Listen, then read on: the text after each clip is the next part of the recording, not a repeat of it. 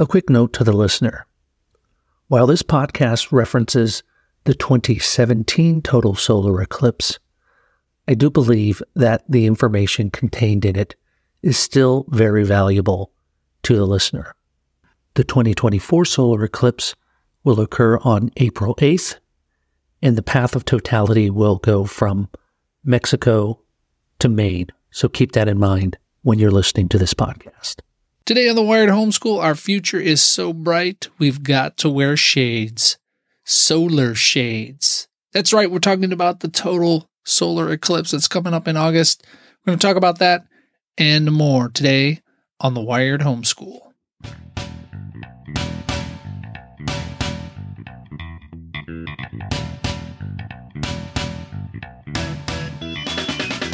Hello and welcome to the Wired Homeschool. I'm your host, John Wilkerson, bringing you tech, tools, and tips for homeschooling the digital generation.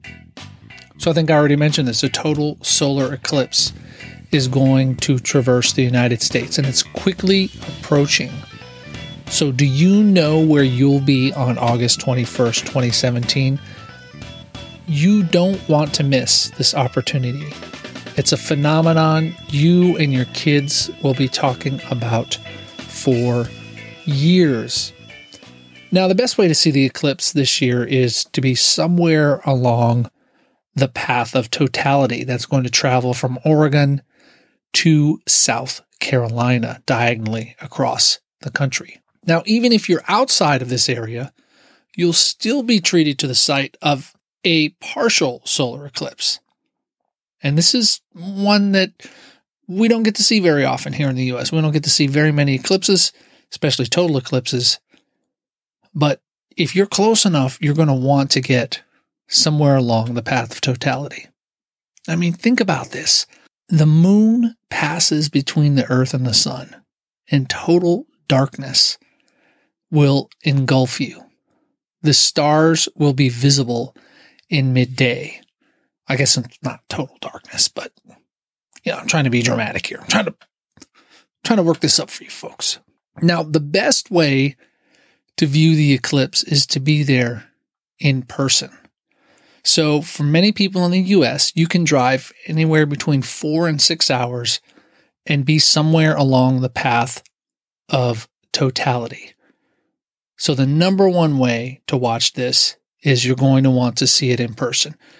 Now, if you can't make it, or if there's some kind of situation, if it's cloudy that day or whatever, you can watch it online, and I'm going to talk about that later. But let me talk first about seeing the eclipse in person and what you're going to want to do there. So the first thing you're going to want to do is make sure you plan ahead. If you haven't already started planning, you need to start planning now. You're not going to be able to wait until the last minute to make plans. Travel is going to be difficult as the date approaches, especially around major metropolitan areas. If you want to use this as an opportunity to teach your kids about astronomy, find some books or videos to share with them. You might want to start with a blog post that I made called 5 Best Online Resources for the Total Solar Eclipse of 2017.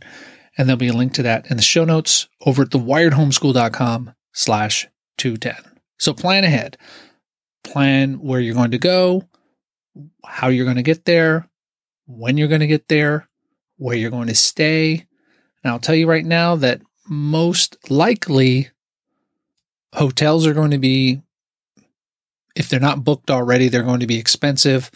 Same thing with campgrounds and things like that. So you need to be prepared that you'll be paying a premium because the hotel chains they're aware of what's going on. The camping spots are aware of what's going on. So things are going to be a little bit more expensive. Now, the second thing you need to be sure, and this is going to happen on the day of the eclipse, is you need to be safe. Of course, you want to be safe while you're traveling, but especially when you're viewing the eclipse, safety is important. So here's the thing. Animals tend to freak out when an eclipse occurs. So if you're in a rural area, watch out for strange behavior from animals. I would advise not to plan to drive too far on the day of the eclipse. And if you need to travel that day, be conscious of the fact that other people are going to be trying to do the same. So you need to have a lot of patience. And of course, watch out for crazy drivers.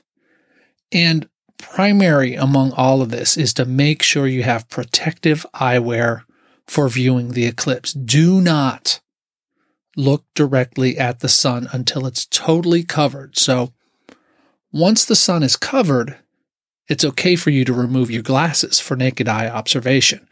But until then, until the disk of the sun is covered by the moon, you can't do that. There's just too much light. And interestingly, I talked to my eye doctor once. I said, well, what's the deal with all the light not looking directly at the sun? Because you're shining bright lights in my face. Why is it not safe for me to look at a bright light in the sky? And he said, well, it's really not so much the brightness of the light as it is the UV rays. When you look directly at the sun, you've got UV rays coming directly into your eyes. And he said that is the primary thing that causes most of the problems. All right. And so be safe. Make sure you have proper eye protection. I have a link to some eye protection on Amazon that you can buy. It's inexpensive. You can buy 10 pairs of these cardboard solar shades right now. As the day approaches, it'll probably get more expensive, but right now you can get 10 pair for like anywhere between $15 and $20. So finally, you want to be courteous. Now, I recommend that you and your family observe the event alone. But if you plan to go to a viewing party, be aware of the people around you. Don't block a person's view. If someone has a telescope, do not just walk up and start using it.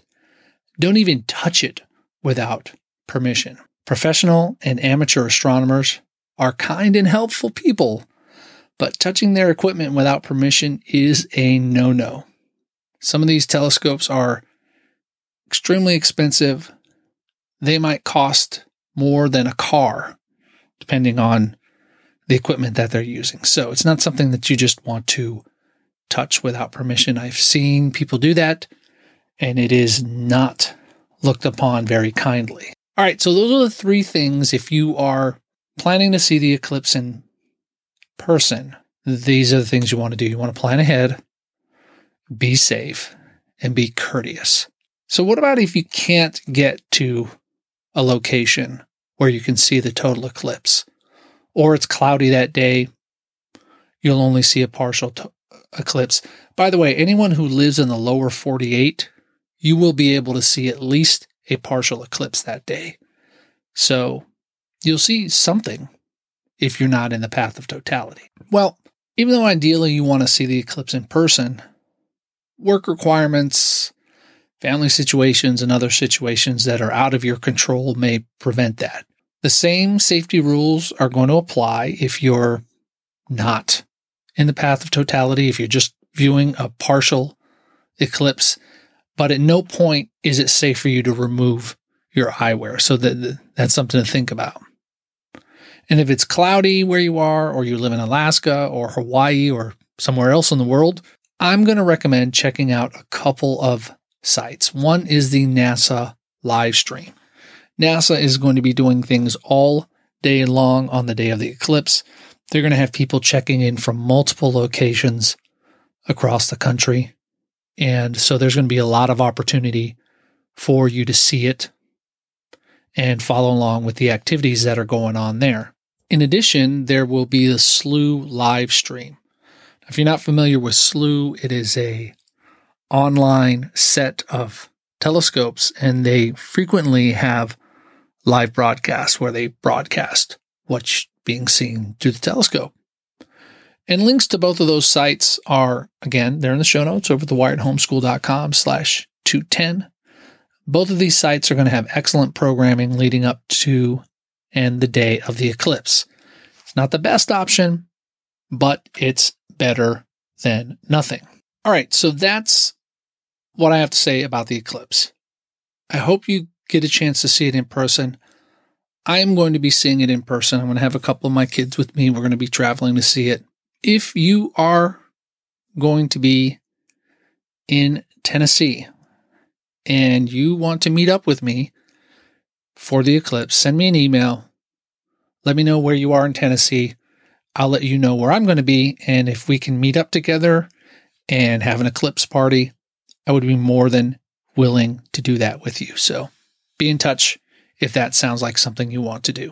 All right, let's go on to some general news. The first that I have for you is that Sony is releasing, or actually has released, clean versions of some of their movies, and they're trying to appeal to families. They're trying to do one of these similar things where you had like Clear Play and VidAngel. They're just trying to offer it directly, and these are the TV versions or the airplane versions of a number of shows. I've got more about that on the website. Everything that I talk about here today, there'll be links to it in the show notes. I've started a new podcast called Homeschool News Today, where I share a homeschool-related news item every day. And so far, I've been able to share one every day, but maybe there might be a day when I don't have. But the idea is to share a news item every day.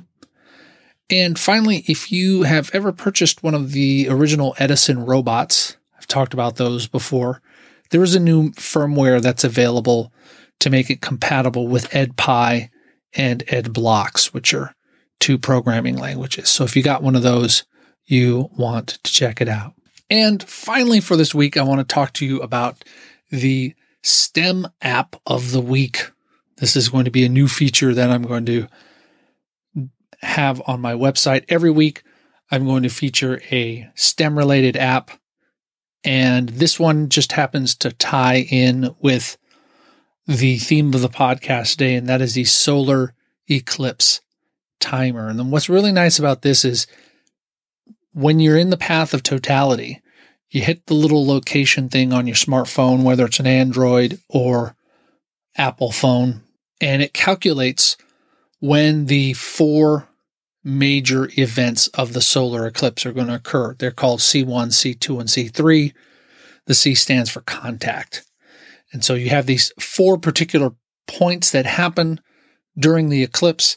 It will calculate them for you. It will tell you exactly what time it is happening. And what's really cool is it'll count you down to it. So you have an audio cue indicating when it's going to happen. And these are things that you're going to want to look for. I'm going to try and get an astronomer on the podcast here pretty soon to talk a little bit more about the solar eclipse, what causes an eclipse, why it's so important, etc. But these are important times during a total eclipse, and this app will tell you when those occur and help you in dealing with those events. So really cool. It's nice that it gives you an audio countdown. And for $2, I think it is totally worth it. Well, that is going to do it for this week. I hope that you'll go by the website over at thewiredhomeschool.com/210. Check out all the notes there. The Wired Homeschool, it is a proud member of the Tech Podcast Network. For more family-friendly podcasts, you can visit techpodcast.com. And music for this podcast is by Kevin MacLeod. It's called Retro Future Clean. You can find more out about that over at incompetech.com. That's it for this week. Thanks for listening. Thanks for sticking me in your ears. Now let's go out there and get your homeschools wired.